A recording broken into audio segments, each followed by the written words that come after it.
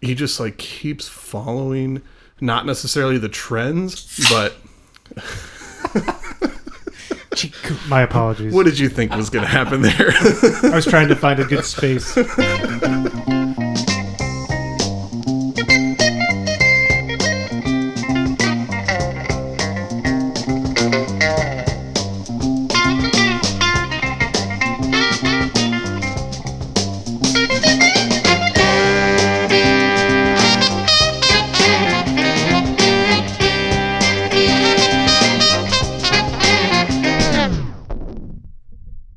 Welcome to I'd Buy That for $1, a podcast about inexpensive, common, and underappreciated records that are waiting to be rediscovered.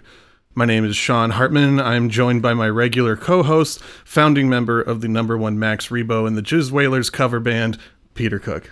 All right, I like it. Hello, everyone. And social media director for Bud's Best Cookies, Jeremy Ruggles.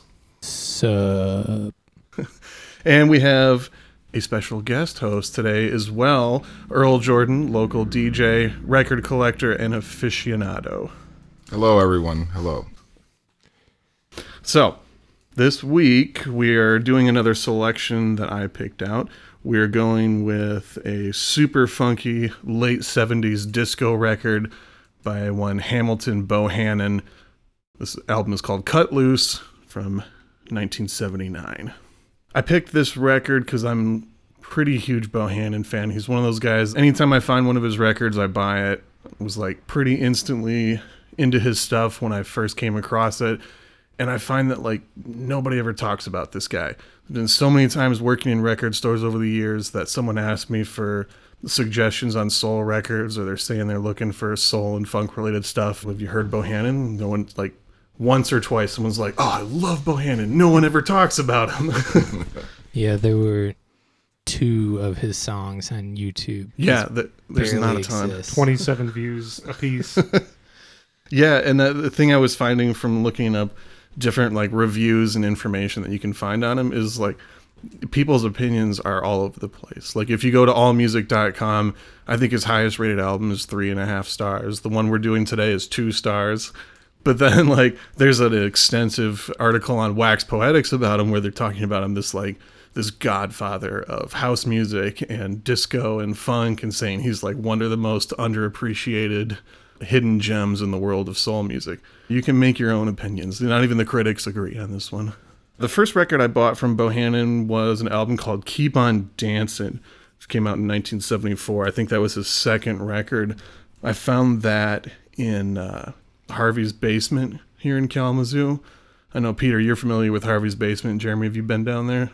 Is that the old guy who sells a bunch of records out of his basement? Yeah, that's the Kalamazoo gem that like people are hesitant to tell you about it most of the time because they don't want it totally cleaned out. You know, we're gonna have to edit this out of the podcast. We're not giving you his contact information, but I had a girlfriend who didn't tell me about it for at least a year. I've always known about him, but I've never actually went and visited the actual basement. But I've heard about him for years. And yeah, you go ahead. Feel free to stay away from Harvey so I can keep buying the gems, Earl. That was around the time when I first started doing more like soul-based stuff on WIDR here in town, moving into doing a soul radio show and needing to just do a ton of research, get my basics together. So I was going down to Harvey's pretty regularly and just buying like all kinds of soul and funk records from his 50-cent bins and trying them out, and learned about a ton of stuff from there. And Bohannon's one of the ones that's really stuck out to me since then. I'm sure Harvey recommended Bohannon. Yeah, I don't think so. Also, another early pick from his was an album called Summertime Groove from 1978, which is the one that came out right before Cut Loose, the one we're talking about today. That one is his most popular, best-selling album. I picked Cut Loose because it's probably the least valuable of all of his records and probably the first one that you might find, probably the most common one to come across. I stand behind every single record he's put out, so I kind of wanted to approach it from the angle of if you like it, you like this record, it'll be probably the first one you see, and then you can just buy any of them after that, and you'll get a similar level of quality. You celebrate the whole Bohannon catalog. Absolutely. I mean, not everyone does, but I stand behind it. yeah, if you're DJing, I think it's really an exceptional just artist to have because most of his cuts are pretty long, so you can just let it play. It's groovy, it's funky, it's entertaining. There's lots of great keyboard parts and just everything. So if you want a DJ, that's a good artist to get all his records because you'll definitely use a lot of it. I noticed that they all were kind of the extended mix. Totally. Just by nature. He was kind of a disco godfather in that way. Like, he came out of the Motown world, which was, that like factory production, 2.5-minute songs, in and out, fit on a 45. And he was like, actually, how about 10-minute songs where like the groove is just like locked in from start to finish and just like keeping those dance floors packed with that repetitive groove. And turns out he kind of knew something about what was coming later on down the road in the music world. You want to let him hear some? Yeah, let's go ahead and start with the first track off this album, self-titled, Cut Loose. We're not going to play all the 7 minutes and 44 seconds, but let's hit it from the beginning.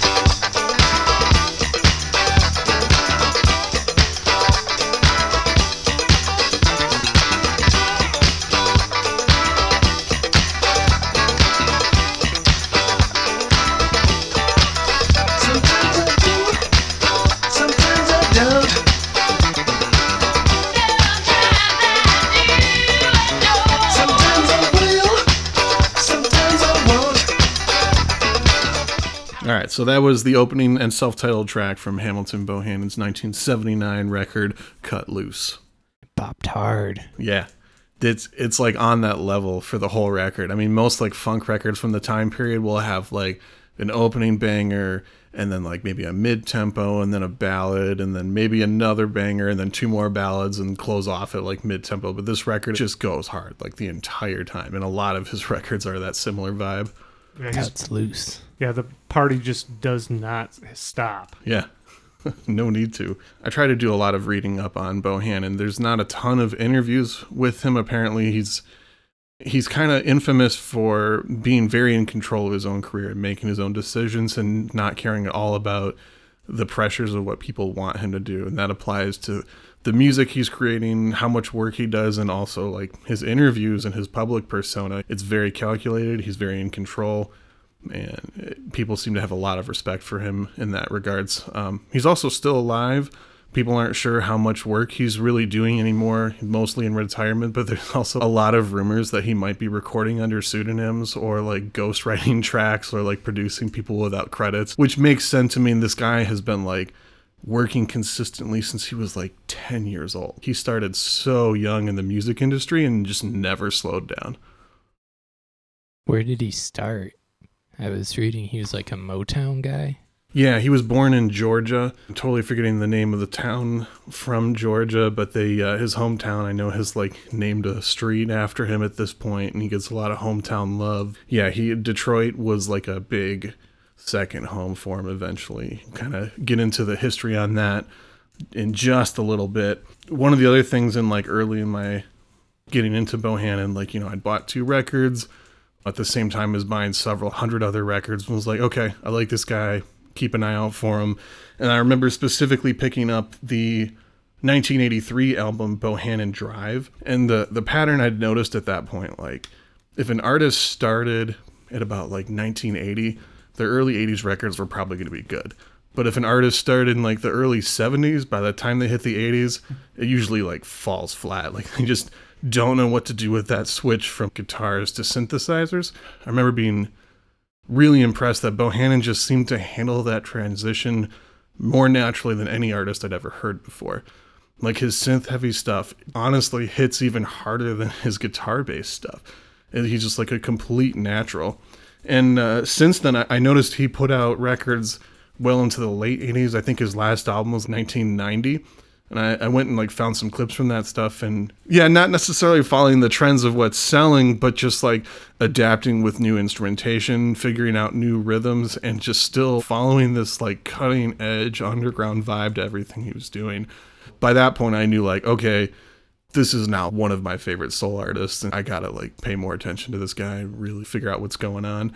I remember doing like a little bit of research early on and seeing, oh, he was the band leader for Motown's road band in the late 60s, and he was also apparently best friends with Stevie Wonder. I was like, okay, this makes a lot of sense now. This guy's got the history to back up this career. You know, it's interesting how you point out the transition from bands from the 60s and 70s and the 80s. I feel like the whole industry and most artists had a hard time with that transition. If he is one of the best ones to do it, that's really impressive, because I think it just across the gamut musically, people were having a tough time Totally. in the 80s with the transition, especially a lot of 60s and 70s classic rock artists were definitely having just Queen were hard putting times. messages saying that there were no synthesizers that appeared on their albums up to a certain point, and then they just gave in. Yeah. Crazy. Even like other funk bands that I really respect, like Earth, Wind and Fire and stuff like that, kind of started petering out around this point and just didn't feel at home anymore. It's like didn't know what they were doing with the new vibes, the new sounds, the new instruments. But yeah, something about Bohannon, he just was always on point. Adaptable. Mm-hmm. We can kind of dive into a little bit of his early history at this point. From what I understand, he started playing drums when he was 7 years old. He used to, I guess he had the drum set up in the living room, and he would try and learn by playing along with the commercials while his mom and family members were watching TV.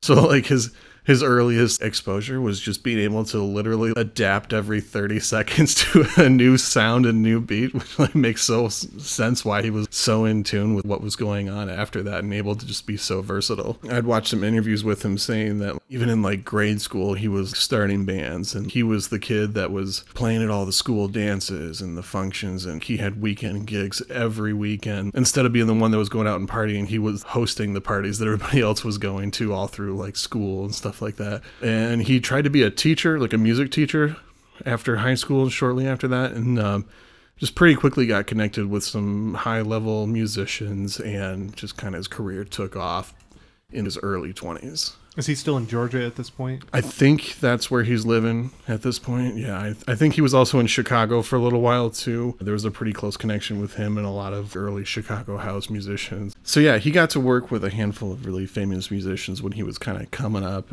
as a young player. Some of the most notable ones, he was in a band with a guy named Hank Moore, who was Hank Ballard's band leader and band director at that point. He also worked with the Iceman, Jerry Butler, and most notably, he was in a band with Jimi Hendrix for a little while, Chitlin Club Circuit kind of thing. The big defining moment for him, he was offered a gig on a 2-week tour with a kind of more underground soul singer named Gorgeous George, not to be confused with the wrestler of the same name. And right before the tour started, he had a pretty bad foot injury to the point where he couldn't play drums anymore. And he decided, like, this tour is too important.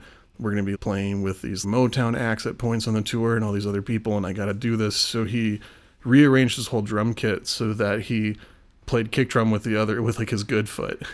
because he like hurt his right foot, so he like switched the whole thing around so he could like relearn how to play drums in a couple days and then hit the road and did the whole tour. The recurring theme is adaptability goes a long way. Totally, yeah, and that's literally what did it for him. He met a bunch of Motown people. He became real close with Stevie Wonder, who at that point was still little Stevie Wonder when he was like 13 on the road with Motown. Yeah.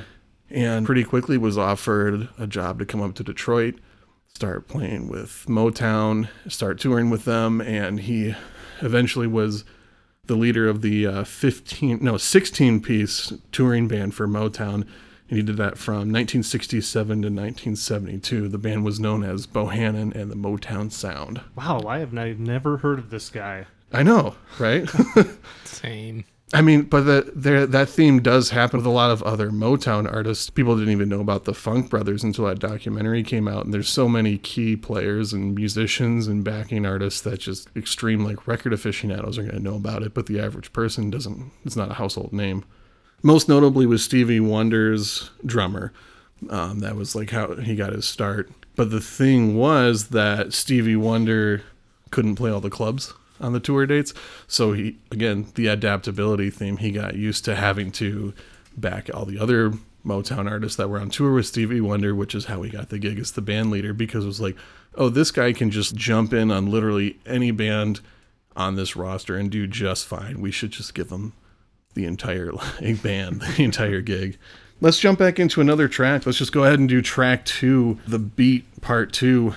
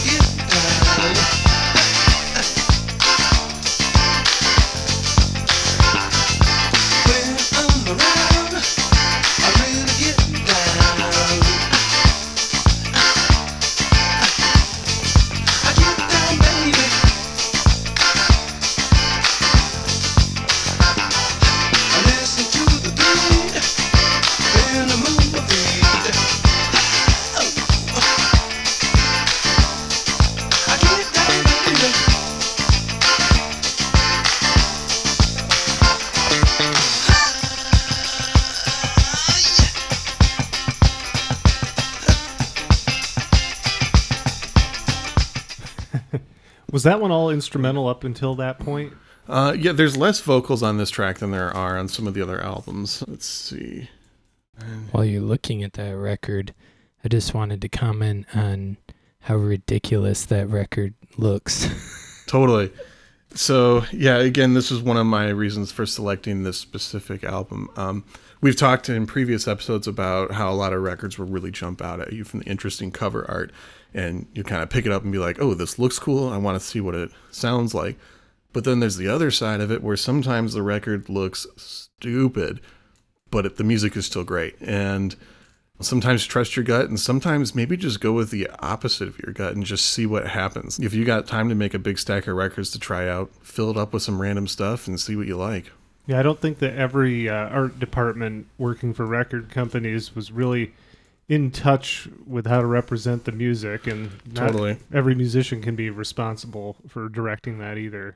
It represents the music pretty well. It's just Yeah. 3 disco ladies clearly cutting loose, but that's all it is. But like the font for the Bohannon name on it looks like super cheesy and not very hip. It's got like this weird color scheme, and it's a very like goofy, light looking album cover. I don't look at this and think like, oh, this is probably some like heavy, hard cutting, heavy funk disco stuff. I'm going to think, oh, this is probably really light, super string heavy dance music, maybe a little disco vibe, you know? When you see ladies in leotards, that means they're ready to dance. So I'm kind of going by that cover and the leotards. So the vocals are all by Caroline Crawford, who was a frequent collaborator with Bohannon. She did a couple solo records as well that were basically just more solo Bohannon records. He still like produced and wrote everything. She was just on the cover with her name. And it's funny because those are all $20 and up records, even though they're just Bohannon records. But there was more Bohannon albums coming out. You can find them easier. So those are all $3 to $5 records for the most part. So we touched on Bohannon's early history, his Motown roots. In 1972, Motown made the infamous move to transition from Detroit-based to California-based. And a lot of the artists at Motown decided to stay in Detroit for various reasons. And Bohannon was one of the ones who did not make the move. So he ended his Motown career at that point, but just immediately kept with that adaptability theme, started some new bands, got signed to a new record label. He started with a couple pretty notable early or younger musicians at that point. His first bands had both Dennis Coffey on guitar and also Ray Parker Jr., who would go on to be known as the Ghostbusters theme song musician. Honestly, we'll probably cover some Ray Parker Jr. in a later episode because I think it's kind of almost criminal that he's only known for that because he was such a talented musician. His records are super good. The Ghostbusters theme song is fine, but it's like super cheesy and it's like a weird legacy for him to be left with. I'm trying to place Dennis Coffey. Dennis was one of the white Motown house musicians. He was one of the guys that was key in the like psychedelic sound and like the wah heavy guitar. Yeah. Okay. Mm-hmm. Yeah, he came on later in Motown, started in like the production side and the house band in like the late 60s, around the time that you're getting like Temptation, Psychedelic Shack and things like that. He was one of the main guys responsible for that new shift in sound. Dennis Coffey is also just one of those guys that we talked about starting to familiarize yourself with session musicians. If you see a record and Dennis Coffey is on it, 95% chance that it's amazing. Yeah, I'm still trying to find his solo records, which are almost impossible. So if you see any solo Dennis Coffey, just buy it immediately. Yeah, and send it to our P.O. box so we can make sure Earl gets his copies. Yes, send us a duplicate, actually. I missed the record store day release, so I'm still hurting about that one. Yeah, 4 copies, one for each of us, plus Earl. That would be ideal. We'll link the P.O. box. Probably never. He started putting out solo records in 72, started recording them, eventually started his own label called Phase 2 Productions, which happened shortly after the record we're talking about today, Cut Loose.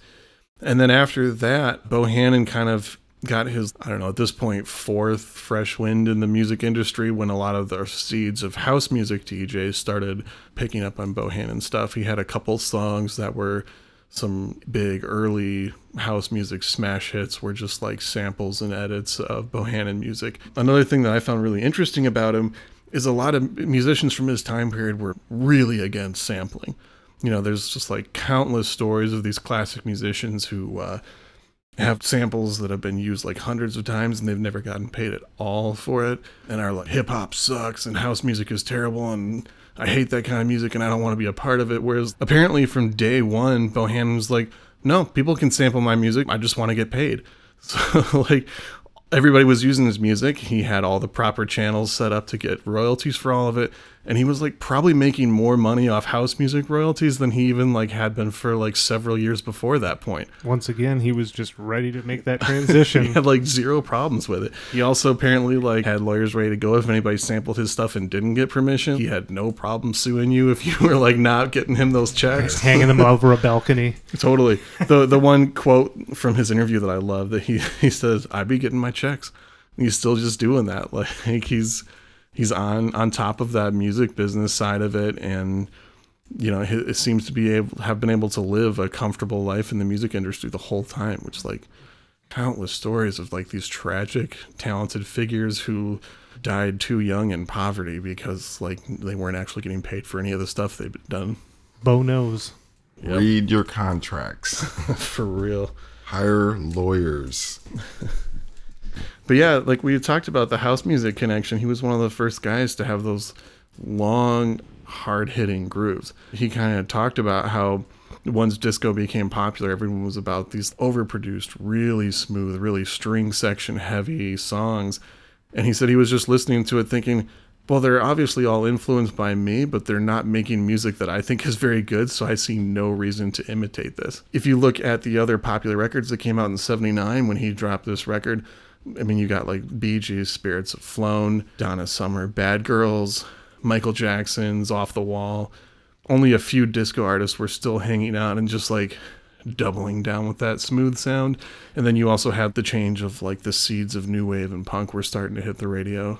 You were talking about how he kind of just hits that groove and stays on it for so long, and I feel like you take Donna Summer's album Bad Girls from that same time period. I think each side has a different vibe to it. Like there's 4 different. It's a double LP, and it's got it has a different mood to it on each one of those. Like she was kind of trying every facet of disco, and I love that album. Yeah, isn't there like a ballad side, Yes. kind of a dance side, and then Bohannon's like, no, we're just gonna party. Yeah.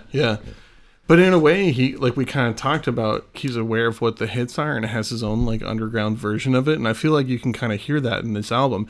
It's got some of that like really hard hitting, almost like punk feel to it, but it's got like the disco grooves and the extended tracks. And he's just taking everything that's around him and still putting like the like official Bohannon twist on it and doing exactly the record he wants to make. And if you look at the album credits, most of the time with disco, you'll have the band leader that has like 1 credit and then there's like 5 other producers that are on it. Every Bohannon record is engineered by, produced by, written by, arranged by Bohannon all the way through. Like he just had his hands on every element of the music. Like no one was compromising this stuff with him. quality control. Yep. One of the last things I wanted to mention with Bohannon on, as far as like interesting business decisions that kept him relevant, early on he said that he kind of noticed this trend that a lot of popular radio DJs were not always saying the name of the artist. They'd play a string of tracks and maybe mention like the first and last one of who was played. And he was so frustrated. I was on the radio, no one knows who it was. So he had the idea that during his like extended grooves, he was just gonna like either himself or someone in the band just start saying his name in the middle of the track. So there's so many Bohannon songs where it's this extended groove and then you just hear Bohannon. That's Bohannon, amazing. Bohannon. And I feel there's another Bo that did that in his songs, Bo Diddley. Yeah, totally. He always threw his name in there too. I think partly as a result of that, he got the major shout out from Tom Tom Club in their big hit Genius of Love. There's some of the extended parts where they're kind of name dropping influential musicians, and Bohannon's one of them. James Brown. Yep, exactly. Yep. Do you have any other selections you wanted to jam? Yeah, let's just go ahead and close with the closing track on the album. That's the Way It Goes.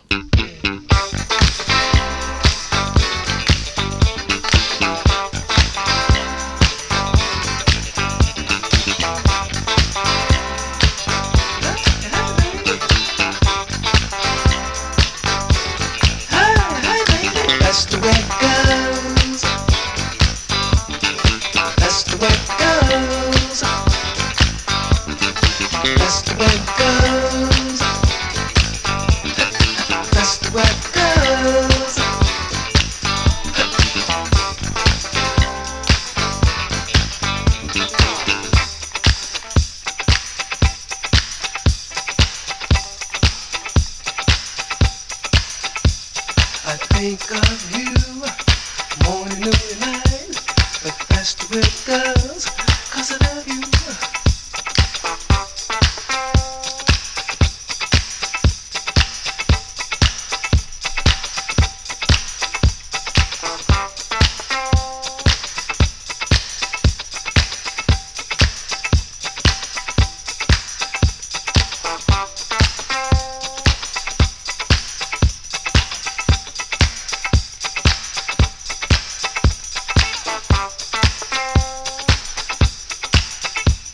I think of you when you're out of my sight, but that's the way it goes, 'cause I love you.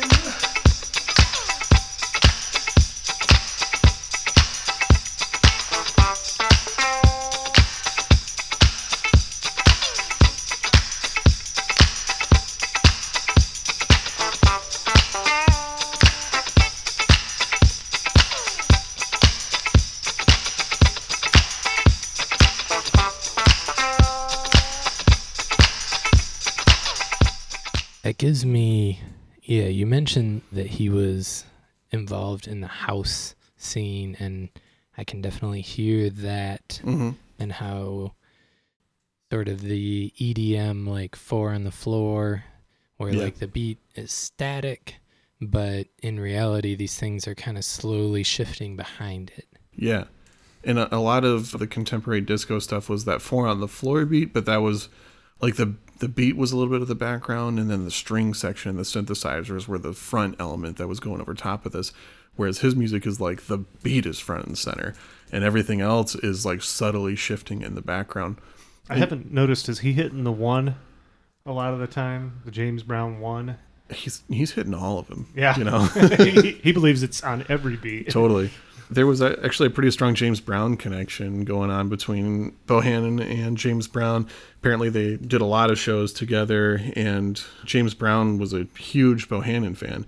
At one point, the quote is that Bohannon claims James Brown told him that they were the 2 guys with the most different rhythms than anybody. And was just saying, like, you know, James was all about rhythm and how that repetitive groove and everything was the backbone of the music and the most important part. And he felt that Bohannon was one of the only other guys on the circuit that really understood that at the same level that James Brown did. Yeah, that's a high compliment. Yeah, James didn't just toss around compliments. If he said No. you were dope, he meant it. And if he didn't like your music, he might like try and shoot you. Like there's no halfway with James. Severe consequences for not delivering in front of him. I kind of noticed a lot of similarities to Fatback Band, and I know I've definitely mixed Bohannon and Fatback Band together, so it's kind of in the same vein of using how they use the beat and the extended rhythms, and not so much the strings and the disco flourishes that you're accustomed to. So, And Fatback was another group that James Brown repped hard. They actually was like on an intro of one of their albums, which I always thought was just like the coolest thing. Like he dropped his Fatback record, and it's just James Brown, like, ladies and gentlemen, funkiest band on the East Coast, Fatback. Like, oh shit, like that.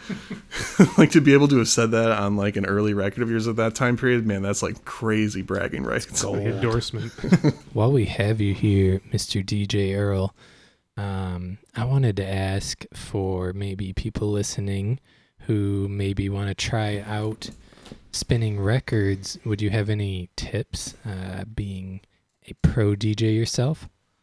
well, what started me, well, I have to say first I started by making mixtapes. So I made numerous mixtapes and just kind of putting songs together, and then work on like probably doing the technical stuff a little later, but just really making playlists, just seeing how songs work together and in a context. Getting those would be my best thing. transitions. Yeah, that's the most important thing is the transitions.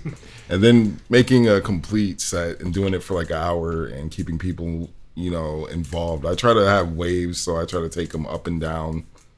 It's kind of my mythology with it. But yeah, just listen to music, listen to a lot of music. One of the reasons I wanted to be a DJ was because just my musical taste, and I wanted to spread that around. So, I mean, I do hip hop, funk, soul. I've done indie rock, jazz sets. I mean, I never wanted to be like stigmatized as a one genre DJ. So that was my whole goal, was just get DJing out of just being one genre, or you just do house, or you just do hip hop, or because I don't listen to music like that, so I can never DJ like that. So that was really my whole like goal, just multi-genre and just make it all work somehow. Yeah, and as a live DJ as well, I'm always looking for some of those tracks and artists that work really well as transitions between different styles of music, and I feel like Bohannon is a really good example of that. Like we talked about with him being an influence on house music, if you want to do a set that started with like more like 70s funk but then transitioned into that house sound, Bohannon's obviously the perfect link.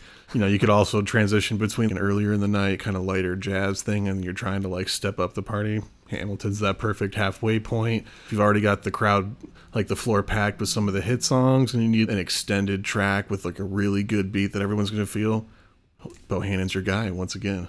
That Bohannon Bridge. The Bohannon sound.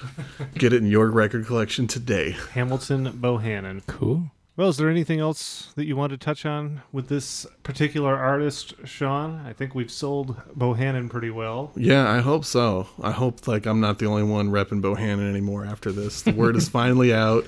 You're welcome.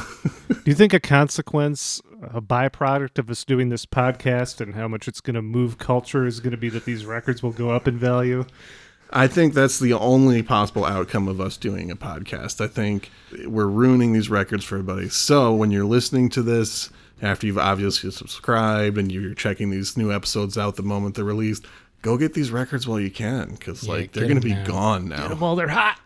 True. If you can find them, Yeah. that's the key. If you Exactly. can find them, pick them up. But that's part of the adventure. Those Discogs median values are about to skyrocket. This has been another I'd Buy That for $1.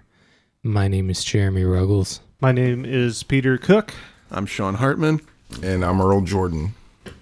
Bye. Thank you. One thing I wanted to ask, Sean, did you notice that my shirt fits the introduction that you gave me? Well, I noticed that your entire life fits the introduction that I gave you. So, Okay. Yeah. Yeah. I literally like was making this list of introductions. Like, okay, I got to get like a super obscure Star Wars reference for Peter. So I just Googled obscure Star Wars characters, found like a top 50 list, and scrolled right to number 1, and that's Max Rebo and the Jizz Whalers. So Yeah, there you yeah, go. that is a genre of music in the Star Wars universe. Peter, would Jizz. you like to tell us about Max Rebo and the Jizz Whalers? We'll save that for another Okay, podcast. bye.